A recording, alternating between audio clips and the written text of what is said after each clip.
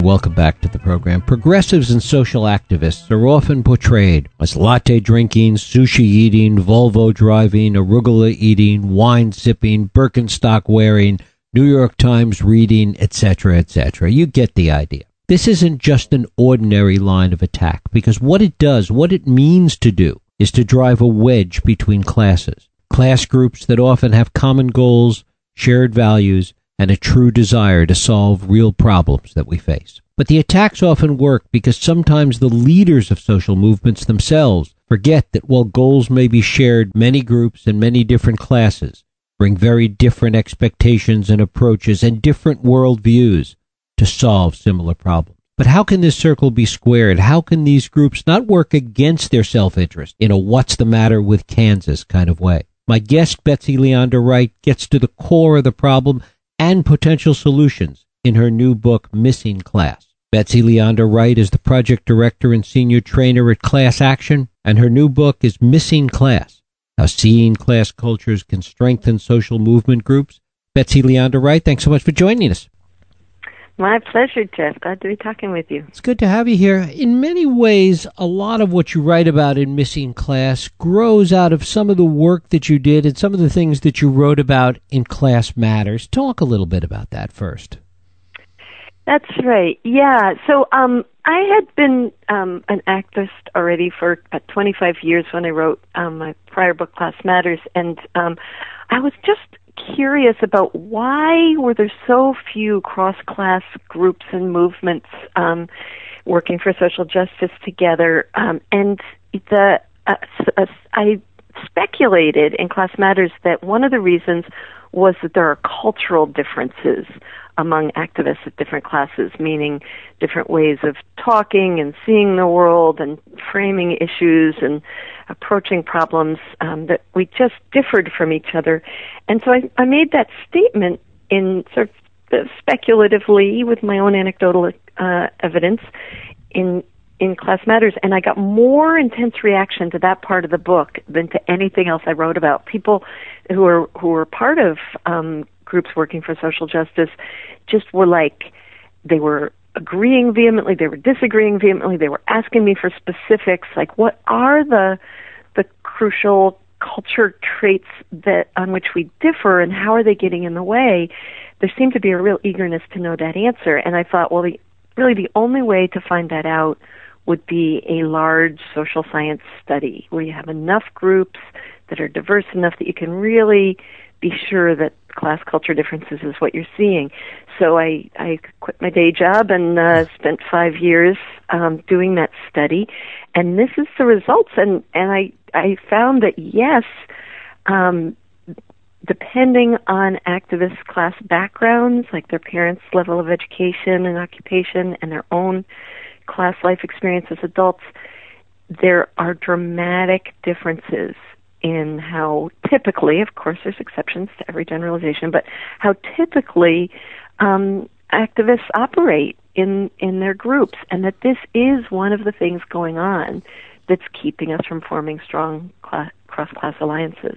In many ways, it is reflective of the larger society, the larger social framework, this idea that we are more atomized as a culture, that we're more diverse as a culture. There are less things that we have in common. And in many ways, this reflects that in a broader sense with respect to some of these ideas. Yeah, I think that's right, that most of us live very class-segregated lives, often also race-segregated lives, but even people who have friends of multiple races or coworkers, nevertheless are, we live in a certain kind of neighborhood, we socialize with people with similar education levels as ourselves, and that I think that in some ways the class segregation is intensifying. Like cross-class marriage is dropping dramatically. It's no longer true that college-educated men may marry a woman from, when speaking of heterosexual marriage, which is the majority, may marry a woman from any class. That used to happen a lot, and increasingly it's not. That people are pairing up within their classes. So I think it's it's a problem for the society as a whole, but you would expect progressive people coming together to work to improve their community or their country or the world would do better. I, as a progressive, I expect people with those values to do better than average. And we, in fact, are just about as class oblivious and class denial, by default, letting the more class privileged people run the show. We are just as bad, not as the worst of the mainstream society, but we're a lot more clueless than we should be. How much of it also has to do with economics? I mean, certainly education, which you touched on before, is a part of it, but particularly in tough economic times, where the hierarchy of needs, even within the context of progressives, is different, that also adds to this division. Well, I think that certainly there are people who would, especially working class people, who would love to get involved in some cause or some community improvement project or some labor organizing, who literally do not have the slack. And so that's, in terms of whether people become activists at all, certainly the fact that there's been kind of a speed up of our work in general in our society, and working people of all classes have less slack. But I was looking at people who had gotten over those obstacles, because what the study involved going to meetings, observing and taping meetings, and then interviewing the activists who were there. And so the problem of literally not being able to be an activist wasn't one I could look at.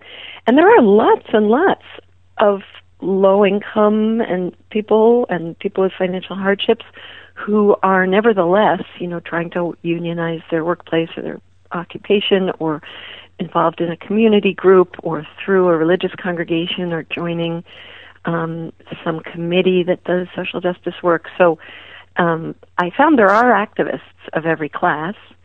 They tend to be in these very separate movement traditions that the environmental and anti-war and other global cause groups don't connect very often with unions and community organizing groups. Anarchist groups tend often not work in coalition at all. They're just on separate tracks. When I feel like what we need to do to have sufficient clout to actually change the society in some fundamental ways, we need to be forming larger, more powerful coalitions. Is that going to take a more specific reaffirmation of shared values, or is it going to take specific issues that cut across those class lines? Well, there definitely are issues where there's sort of a natural alliance. One movement I would especially spotlight as doing a good job on this is the environmental justice movement, that in some cases the more college-educated and white majority environmental groups, some of them are doing really great coalitions with the environmental racism groups and the local toxics groups that are objecting to who it is that gets poisoned, where things get cited, whose neighborhoods dangerous things get cited in. So there are some really great examples from that movement of collaboration. There also are environmental groups that are blowing it and not seeing that potential for collaboration. So I think, yes, I agree with you that sometimes finding a common issue, increasingly there are opportunities for middle-class people to be allies to working people. So groups like Interfaith Worker Justice and Jobs with Justice down in Florida, the Coalition of Immokalee Workers, drew in religious congregations and student groups from all classes to be allies to the tomato pickers. One, great success winning the Taco Bell boycott. So it does happen. I'm just asking why it doesn't happen more often, and why so often groups are drawing primarily on people of one class, or even if they're mixed class, they don't necessarily even know how much class diversity they have. I found that group members often guessed wrong about the class background of other people in their group, and there's a lot of hiding of class stories, people hiding either hardships or luxuries in their class stories, and a lot of kind of posing. On the left, it's you get more status often from being in an oppressed group. So I found people presenting themselves as poor people or as working class people, where when the full story came out, that was not the majority of their life experience, and so they were, basically hiding class privilege. We need some more honest, reality-based conversations about class. How much of it is that opposition to some of these progressive causes has become very effective in driving wedges between classes as a way to weaken the movement?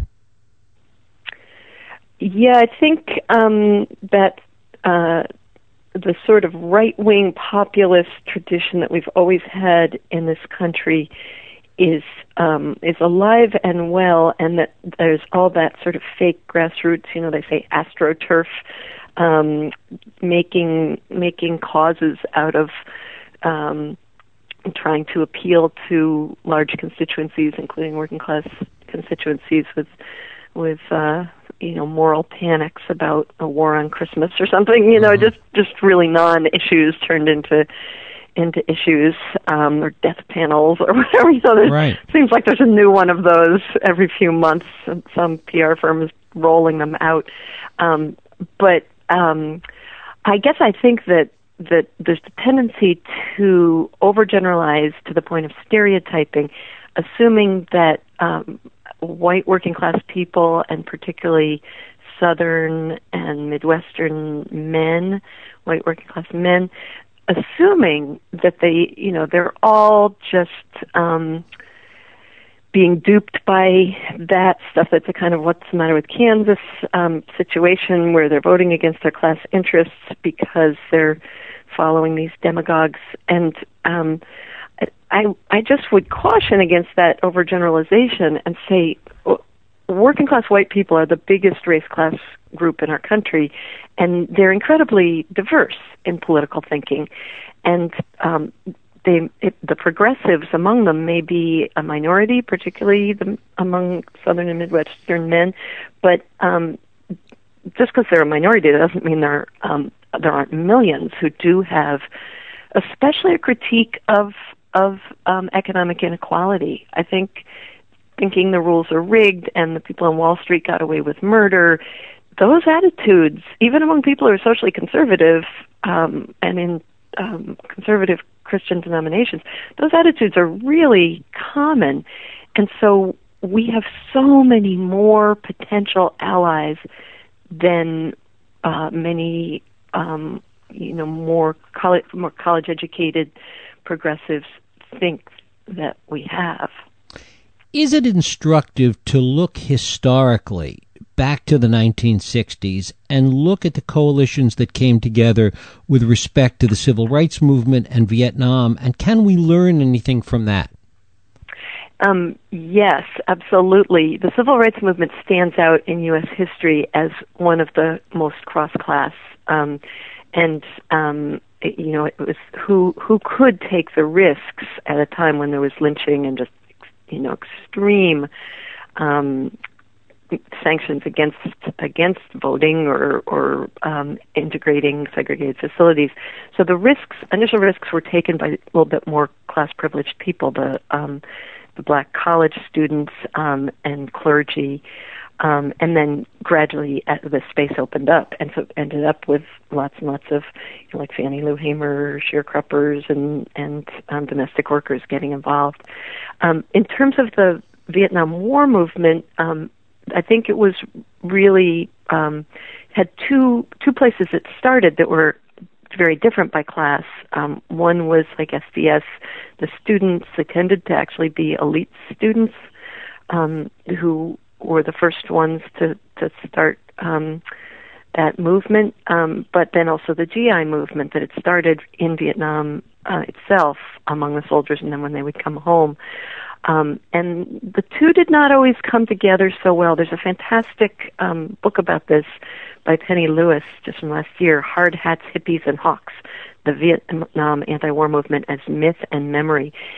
I think of that one as an archetype for the kinds of missed opportunities I'm talking about, where more class-privileged people blow it on a potential collaboration, because working class and poor Americans were more likely to oppose the war, and yet the movement itself remained in public imagination, but also in terms of who actually joined groups and went out and demonstrated.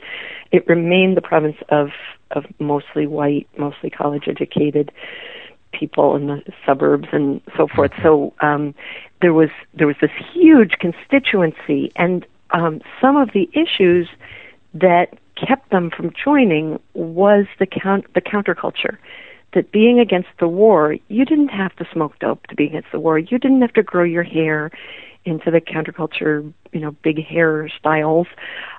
You could be of any subculture and work against the war. And too many people made it unwelcoming if someone didn't want to get the whole package of a radical critique of the whole society and participation in a counterculture. And that mistake started to be made again in the globalization movement in the 90s and the Occupy movement with subcultural markers, say the anarchist clothing styles and lifestyles and food, and unusual kinds of group process, like with hand signals, that there's doing things in this very alternative way, even if you have great reasons for having the different values, eating different, dressing different, talking different, whatever it is you're doing different. It may be very important to you, and you may have some really great values underlying those choices. But when you're trying to work in coalition, those kind of weirdnesses can be alienating to people in the mainstream, the majority of whom are working class. You're losing out on having some allies. And we were talking before about the opposition driving wedges. I mean, Vietnam is the classic example, because exactly what you're saying now is what Richard Nixon understood so well when he tried to define the silent majority in opposition. Right. And of course there were people who were big Nixon supporters and supporters of the war. He did have a constituency to draw on with that rhetoric, but that wasn't the majority. The majority, by the time he was talking, by the time it really, reached a head in the late 60s and early 70s, the majority of every group in the society, but especially working class and poor people and African Americans in particular, the majority were against the war. So that was just, I don't know if it was self-delusion or propaganda to delude the country, but he was wrong about that. Is there a blind spot today in looking at class-privileged people within these movements and a kind of denial of the difference, the fundamental difference that class makes? Absolutely. And I saw this particularly with voluntarily downwardly mobile activists, which I empathize with because I was one myself in my youth. I worked very, very part-time, tried to live on no money so that I could give my time full-time to activism. And there's lots of people doing that today, which more power to them. But the thing I think is a problem is then saying, well, I'm a poor person, which some of my interviewees and during the meetings, people literally would say, referring to some issue in the news affecting poor people, or about recruiting poor people into the organization, they'd say, well, I'm a poor person, because their income might have even been lower than the poverty line or than most poor people.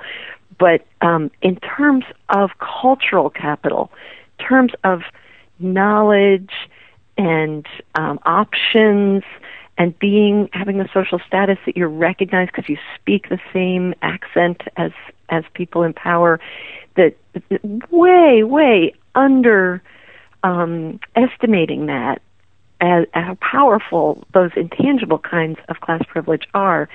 And because of denying it, having informal kinds of domination where people who came from very privileged backgrounds could just sort of have that sense of entitlement and assume that they should be running the groups and not feel like they were doing anything, dominating or exclusionary against working class and poor people or other marginalized people in the group.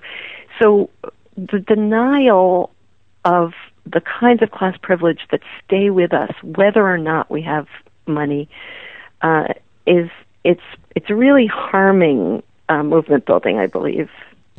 Is one of the fundamental differences that traditionally class define their own culture within the context of a larger culture. Today it seems that it's exactly the opposite.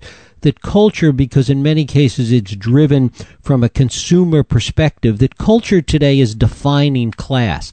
And that's a fundamental difference, it seems. That's interesting, yeah. I think that for progressive activists, it really varies by your class, that most of the college-educated professional activists define themselves in opposition to their culture of origin. So, say I'm a white person from a middle-class suburb. So I think I define myself as I'm the opposite of those suburban upper middle-class people I grew up with. I'm opposite from them in values, in politics, in what I'm doing with my life. That's not usually the stance of working class and poor activists.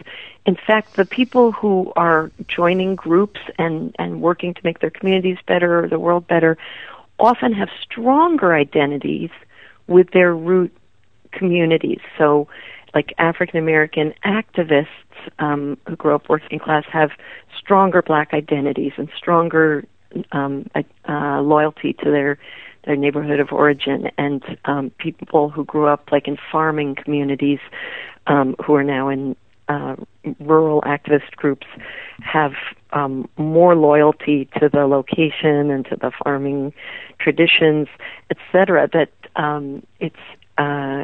it actually strengthens your identity to have the progressive values and to join a group working for social justice. For working class and poor people, actually strengthens those other affiliations. So it's one of those places where we are really opposite of each other depending on class. In some ways, it's how we define who we are. I mean, it starts out, it's the old Groucho Marx line, I don't want to belong to any club that would have me as a member. Right. But the other part of it is the degree to which the activism comes out of rebellion on the one hand, which we see in many cases, or whether it comes out of this genuine need for things to change in order for one's life to be better.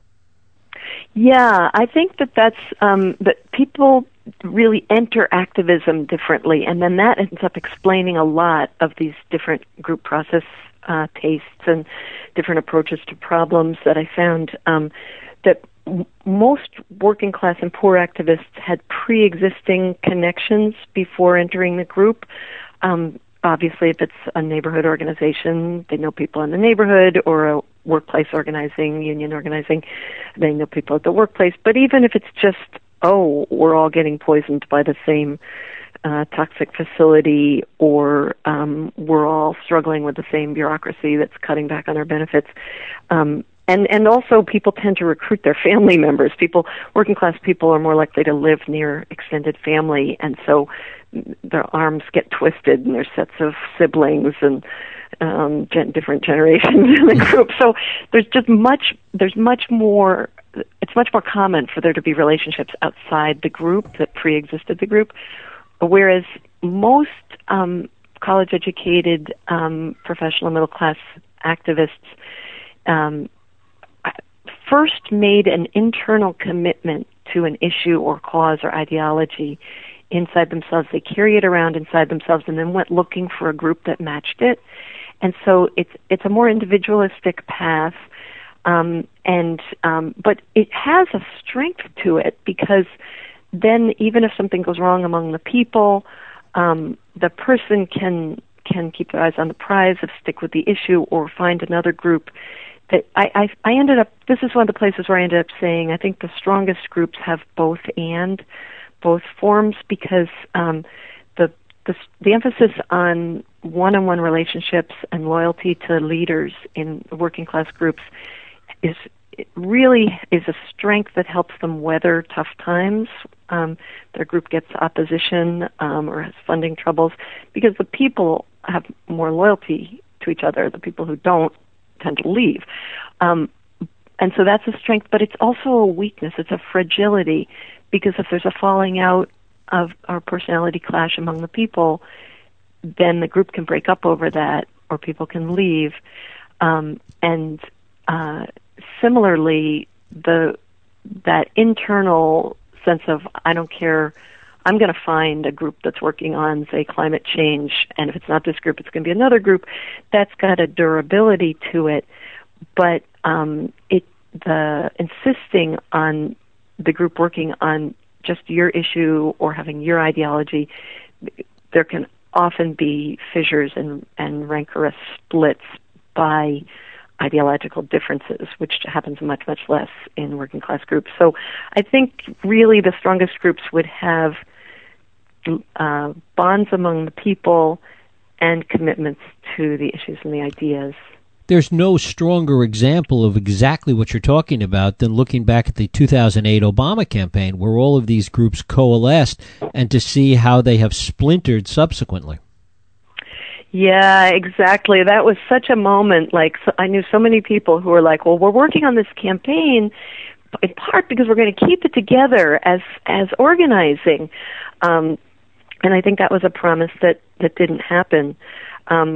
Similarly, some of the groups that I studied the convention protesters in 2008. Mm-hmm. I went out months early to the two convention cities where the Democratic and Republican national conventions were going to happen, and I observed the planning meetings for the protests.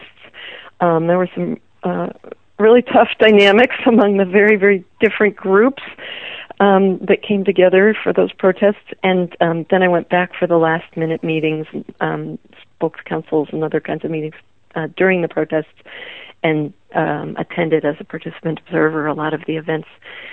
And so that a lot of people said then, too, well, we're organizing for this one big protest during one or the other conventions, but we're also trying to build ties among people in the community and form an ongoing coalition. And as far as I know, none of that came to pass. As so often happens, we go our separate ways after those rare moments of coming together. And this is one of the places that it gets so complicated when politics, the reality of contemporary politics, meets up with these issue-driven ideas. And the way in which they both come together and split apart is also part of what creates this chasm that we're talking about. Yeah, I think that's exactly right. And that I think if you look at how the right wing does this, it's not like they all agree on things. There's a log cabin Republican end and these really insanely homophobic ends within the same broad movement, but they somehow managed to come together bring those different strands into single organizations and even unite across their differences when voting, at least. And I think left of center, we have done a much worse job of that. That we divide up by different movement traditions. We divide up by what issue we think is the priority, by how moderate and liberal or radical we are. And I think my book is adding to that some of what's going on there is we go our separate ways by class. That's a less looked at portion of that big political split. So this is one of the places where we're I'm saying missing class as in overlooking class. We're overlooking class as one of the factors keeping people apart. Betsy Leander Wright. Her book is Missing Class, Strengthening Social Movement Groups by Seeing Class Cultures. Betsy, I thank you so much for spending time with us today. My pleasure. It's always good to talk with you, Jeff. Thank you. We'll take a break.